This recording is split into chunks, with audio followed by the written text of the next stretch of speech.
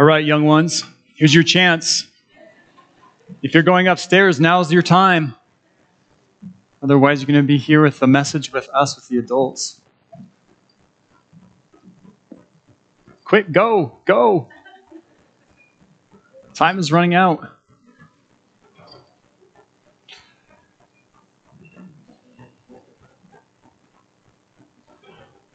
So it is my pleasure to be here with you this morning. Most of you I know. I'm Jason Ashley. I'm the pastor at our sister church in Balfour.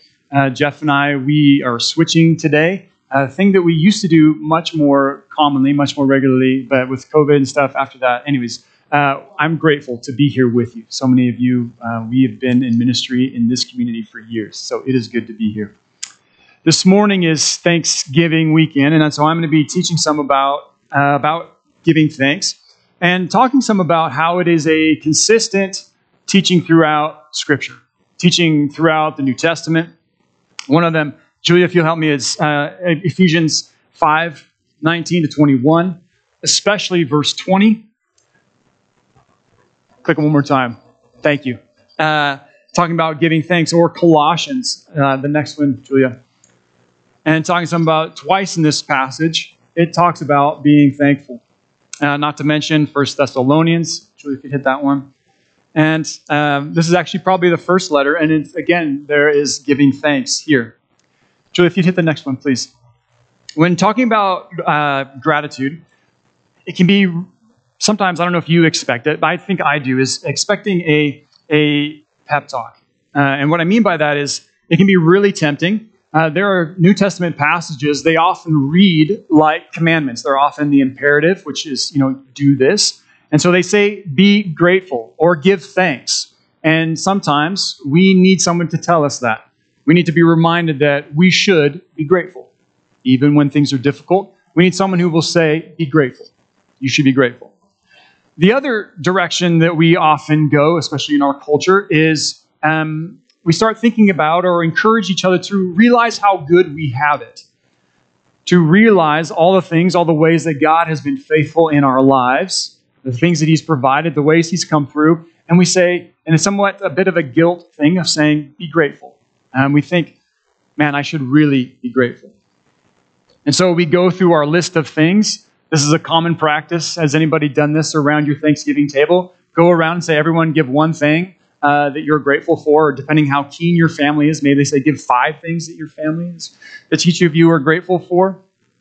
This morning, I'm after a different species of gratitude. This morning, I'm not really interested in the gratitude that you feel, like the gratitude you feel when you avoid an accident in traffic, when you're driving down the highway and you realize that your life was just spared and you feel grateful. I'm not after that. I'm not after the gratitude you feel when you get the exact gift that you wanted. Some of us, like your birthday, or even just a surprise. You're like, oh, I've been wanting this. I'm so grateful. I'm not talking about that sort of gratitude that you feel. Not even the gratitude you feel when everything feels perfect in the world. When you're living life and it seems like all the things are falling into place and you just think, man, I'm just so grateful. I'm not after the gratitude you feel today. I'm after more elusive game. This morning, I'm after the gratitude that you practice. The Christian way, the gratitude, the grateful way, the gratitude that we practice.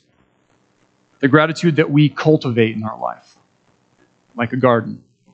That we weed out the ingratefulness or the times when we're ungrateful. We till the soil, we keep giving thanks, we keep practicing it. The gratitude we practice when life is good and we feel grateful. And the gratitude we practice when life feels numb. The gratitude we practice when life is hard. The gratitude we practice when the last thing you feel is grateful. God has been growing gratitude in me. This is into the 8th year now. I've been practicing gratitude, for me, not so much out of virtue, but out of survival. It was the morning of June 24th. Tracy and I were just talking about this in 2015. It was 7 in the morning. the doctor called Tracy, my wife. Many of you know my wife, Tracy, and just told her, Mrs. Ashley, we've got your biopsy back, and you have cancer. It is a carcinoma. That year, 2015, from June clear until April, actually past that even, but April of 2016, when Tracy had completed all of her surgeries and her treatments, it was a year filled with angst, with, for me, fear and sorrow. And after she completed all of her treatment, it would have, I was terrified. It's hard for me to explain. It was a constant thought. I could not get rid of it, the fear of what happens if she dies? What will it be like to live without her? We had 2 boys at the time. My youngest son, Shannon, was 5. Corbin was 7. And I was thinking, how would I raise these boys without her?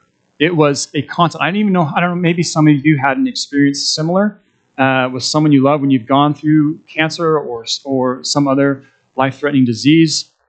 It was just constant. I couldn't shut it off. I was constantly thinking about and worrying about her.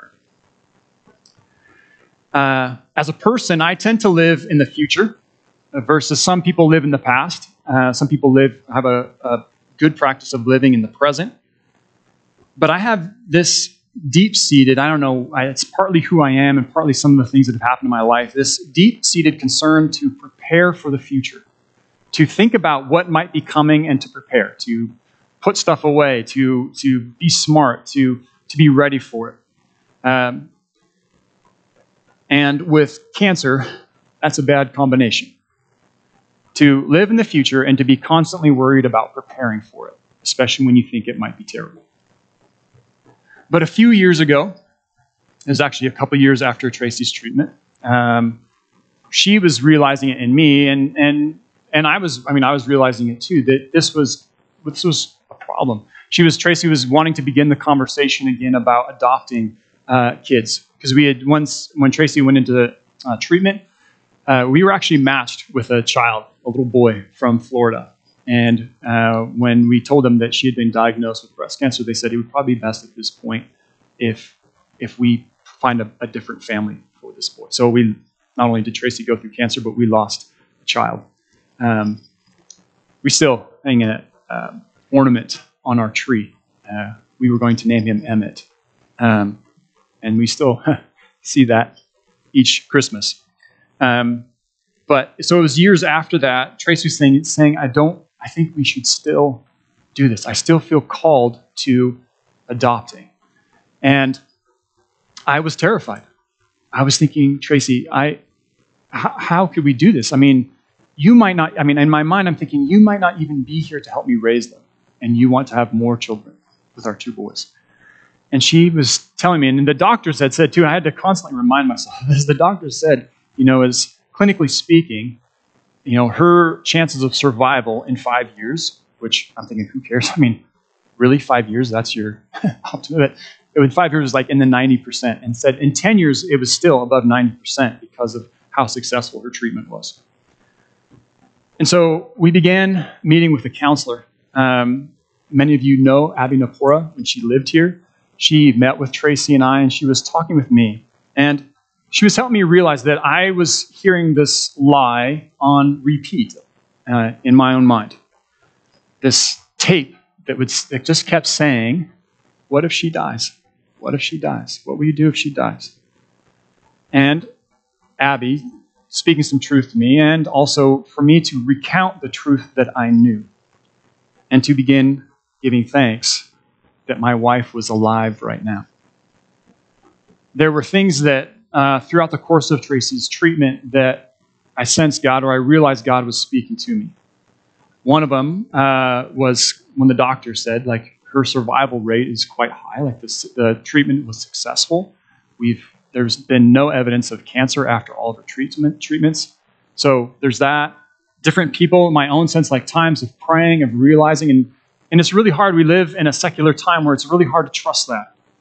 where we're kind of, everyone else around us is skeptical, and sometimes even we can become skeptical of, God, did you really say that? Am I projecting? Am I making stuff up?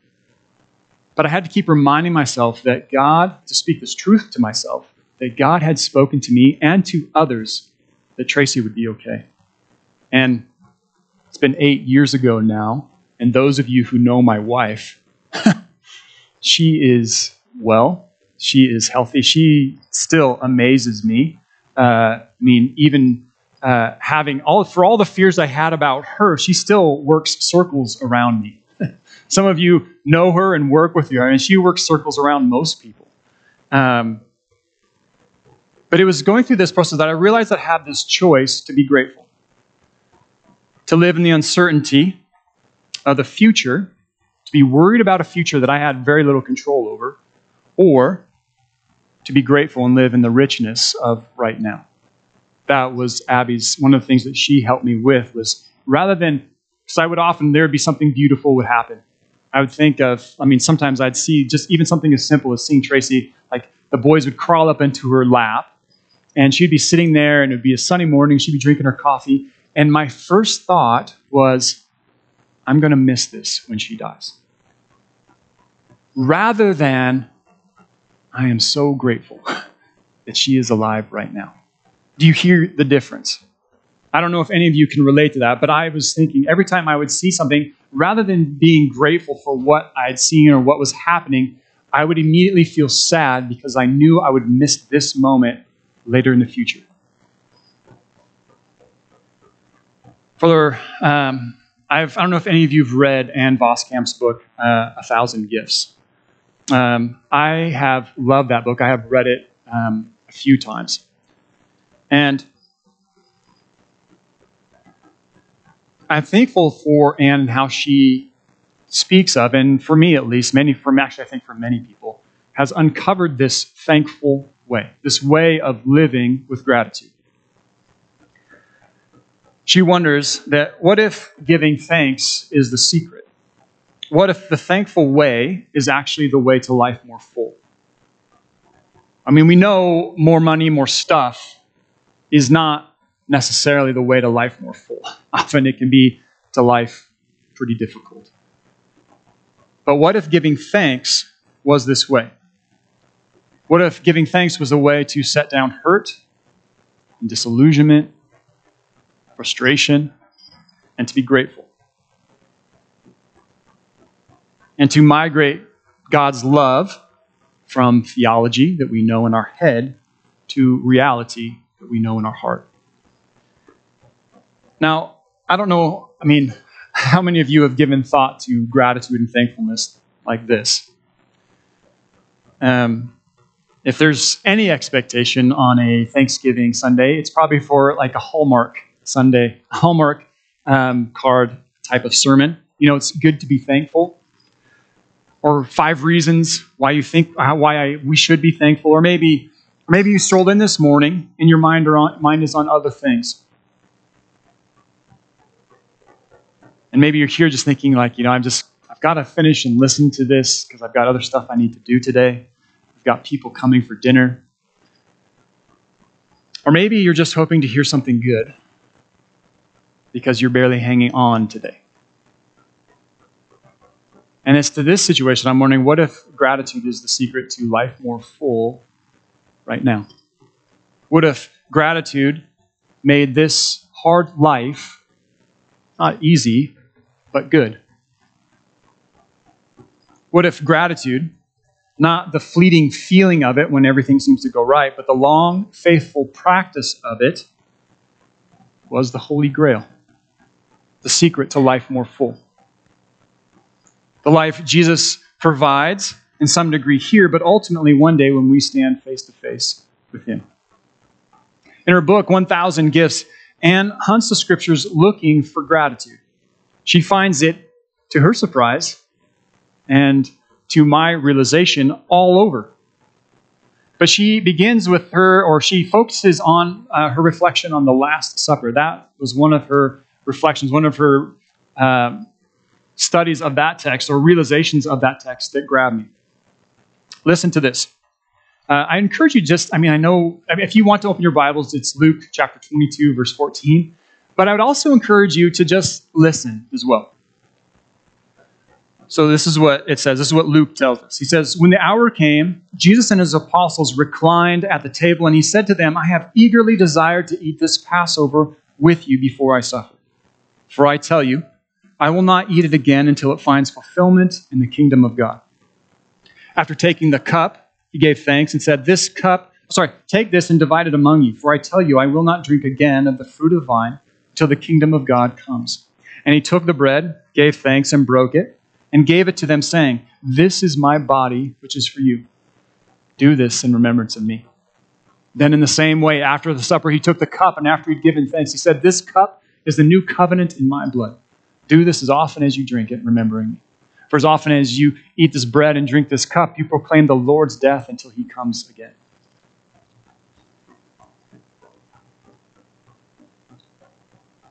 So he said, this cup is a new covenant in my blood. And then he goes on to speak. And he says, but the hand of him who is going to betray me is with me, or with mine at the table.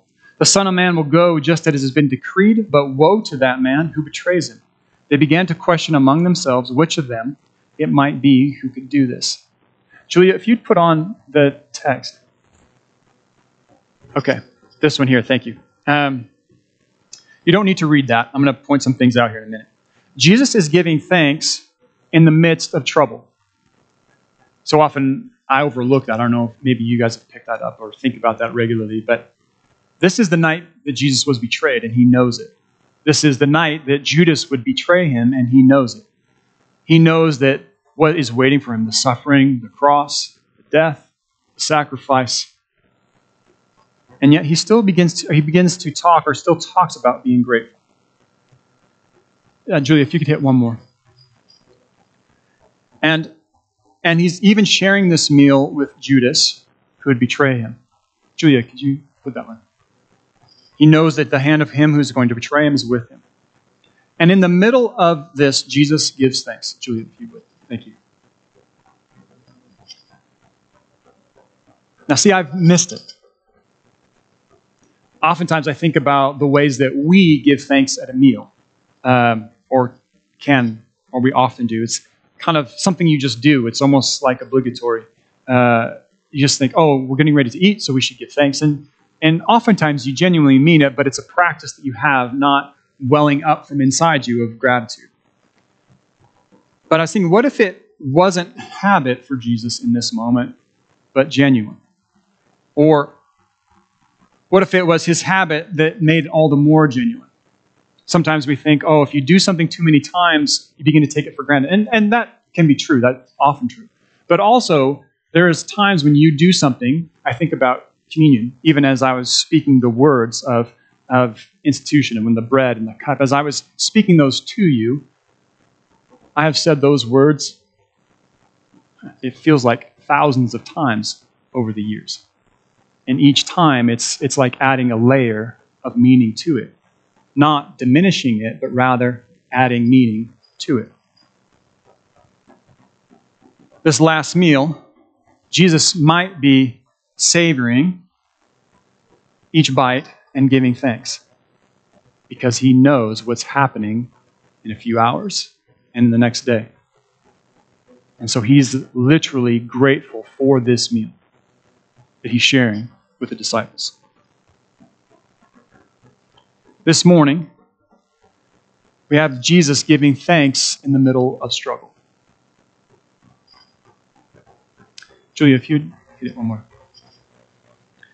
If we will cultivate gratitude, it will crowd out the weeds of life.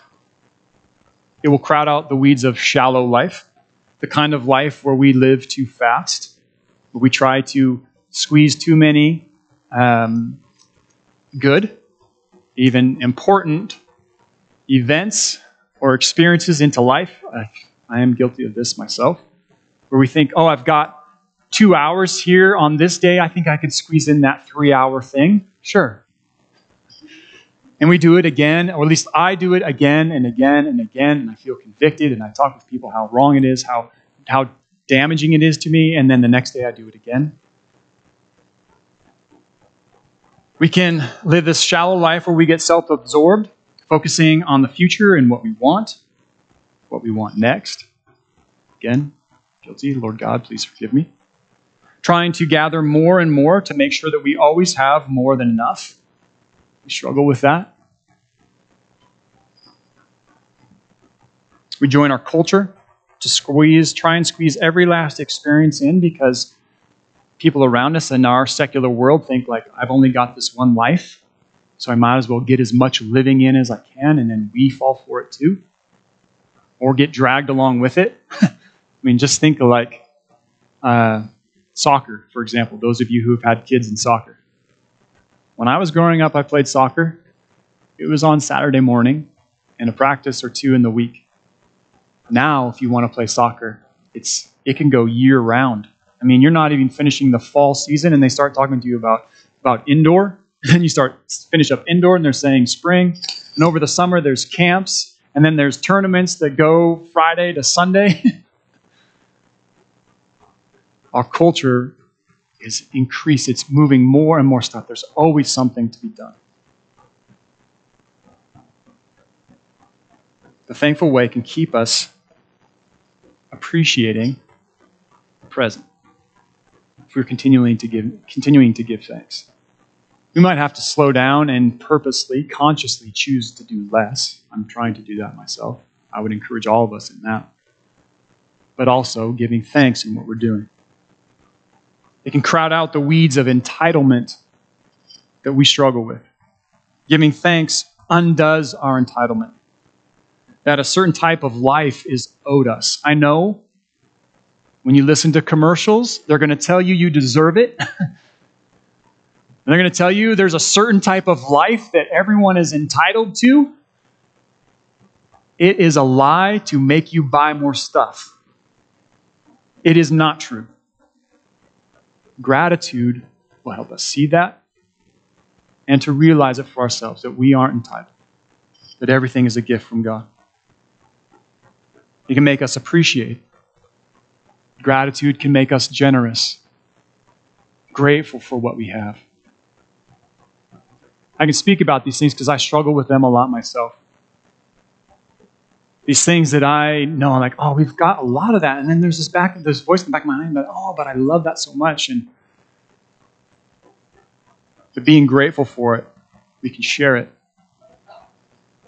It's impossible to appreciate something, to give thanks for it, and at the same time take it for granted. And there's a lot of taking for granted in our culture, in our lives. Being grateful can also get us through or get us around resentment. Gratitude undoes resentment for things that didn't work out, things that were painful, or loss, or betrayals. Without gratitude, we will view our not quite happy yet as a betrayal. I see it in our culture. You know, we get promised that you're supposed to have this sort of life. This is the good life. And when it doesn't work out, it becomes really easy to become resentful. God, why didn't you provide what the marketing companies said we should have? Without gratitude, we can view our not quite as happy as I thought I would be at this point as betrayal. We live in a culture consumed with happiness as an inalienable right. From the time kids are bombarded with it, I mean, I remember growing up. It's a bit different now with streaming, which is a whole nother sense of amazing things that kids... I talk with my kids about commercials and Saturday morning cartoons. They have no idea what I'm talking about. They're just like, I don't know, I just watch cartoons whenever I want to. And you don't have to sit through commercials anymore. But man, I was groomed from a young age to never be happy with what I had and constantly want more. To find the things I never even knew I needed. And then realize how badly I needed them. My poor mom. And when it's thin on the ground, when blessing or what we want is thin on the ground, resentment becomes a powerful temptation.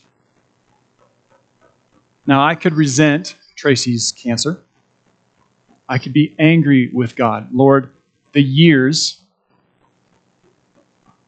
and I'm saying this is not actually how I feel. I want to be clear about that. But I think there could be people, or there could be a temptation to think, Lord God, I'm angry for the years that I lost.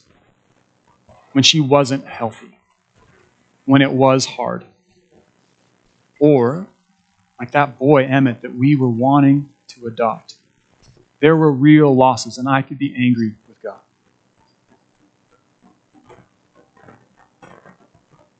And yet, giving thanks, at very least, holds the resentment at bay.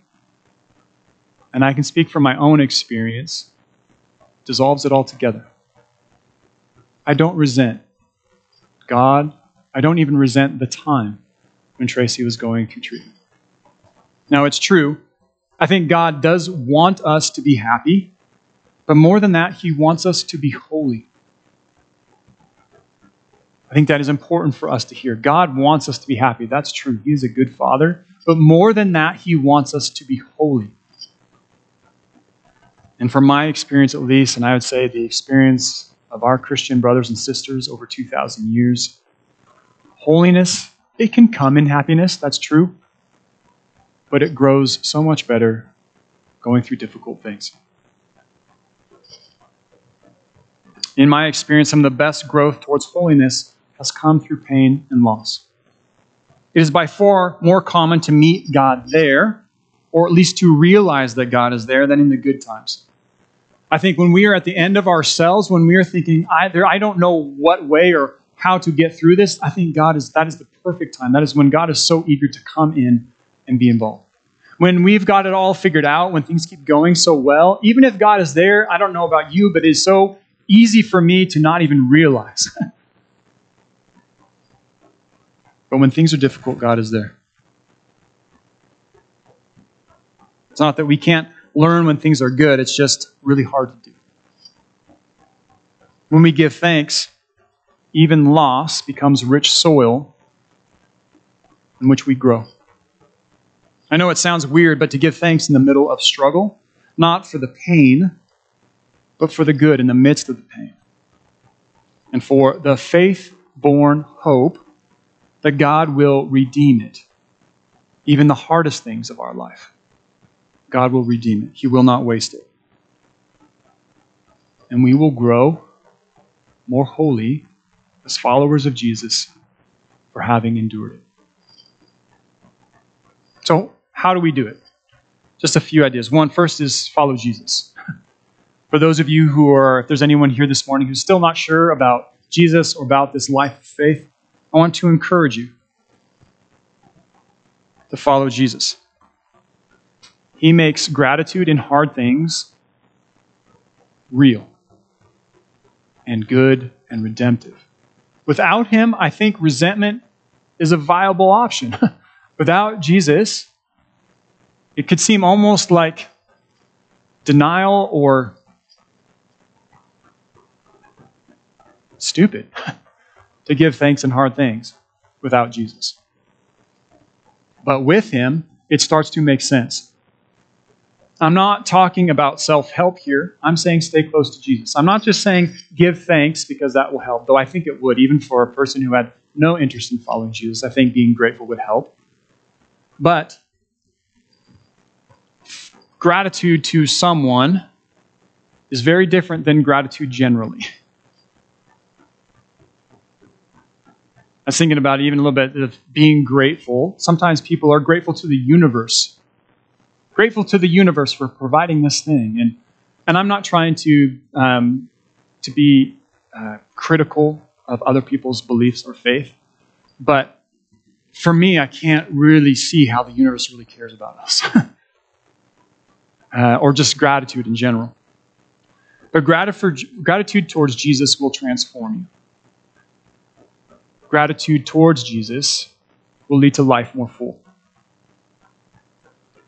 In her book, 1,000 Gifts, Anne takes on a habit of gratitude, and she writes down all these things, these beautiful gifts that she sees in life. And they're things that, one, she's an artist and a writer, and she sees things, and then the words that she puts to them you begin to see the beauty too. Otherwise it looks to me just like a nice fall scene out the window, and yet you hear her describe it and you think, oh yes, that is beautiful, and that is worthy of giving thanks. This morning I'm encouraging us towards a thankful way, to cultivate gratitude. The Greek word is Eucharisto, or Eucharist, which we talk about, sometimes is the word for communion or Lord's Supper. But the verb is Eucharisto, which means to give thanks, to be grateful. And keeps calling it the Holy Grail, the secret to life more full, a life lived with joy. It renews our relationship with God, changes our relationship with people around us. Tracy and I, we are giving thanks now. And the worry, and I don't mean this to sound like a pitch, but it is true. The worry, the fear that I have is almost gone. Now, granted, it's been almost 10 years now, and so maybe the trust is building, but I think the turning point for me was consciously giving thanks for the moments right now, rather than worrying about how sad I would be when they were gone. I would encourage you as well, like even in our church, in this church, it's very easy. We live in a culture, like we come from consumerism. We often think about critiquing things. Oh, here's everything that's wrong. And I encourage us today to begin or to continue giving thanks even for our brothers and sisters, even for this church. Even when I know that there's not, well, maybe this one's one in 1,000 or 1 in a million that is everything is going well and perfect, but probably not. That we continue to give thanks for our church family. I encourage us to walk in this grateful way. Today, yes, but also tomorrow, this week. Try it for this month. Practice this the rest of your life. To live this life more full, giving thanks, practicing gratitude with Jesus. Amen. Happy Thanksgiving.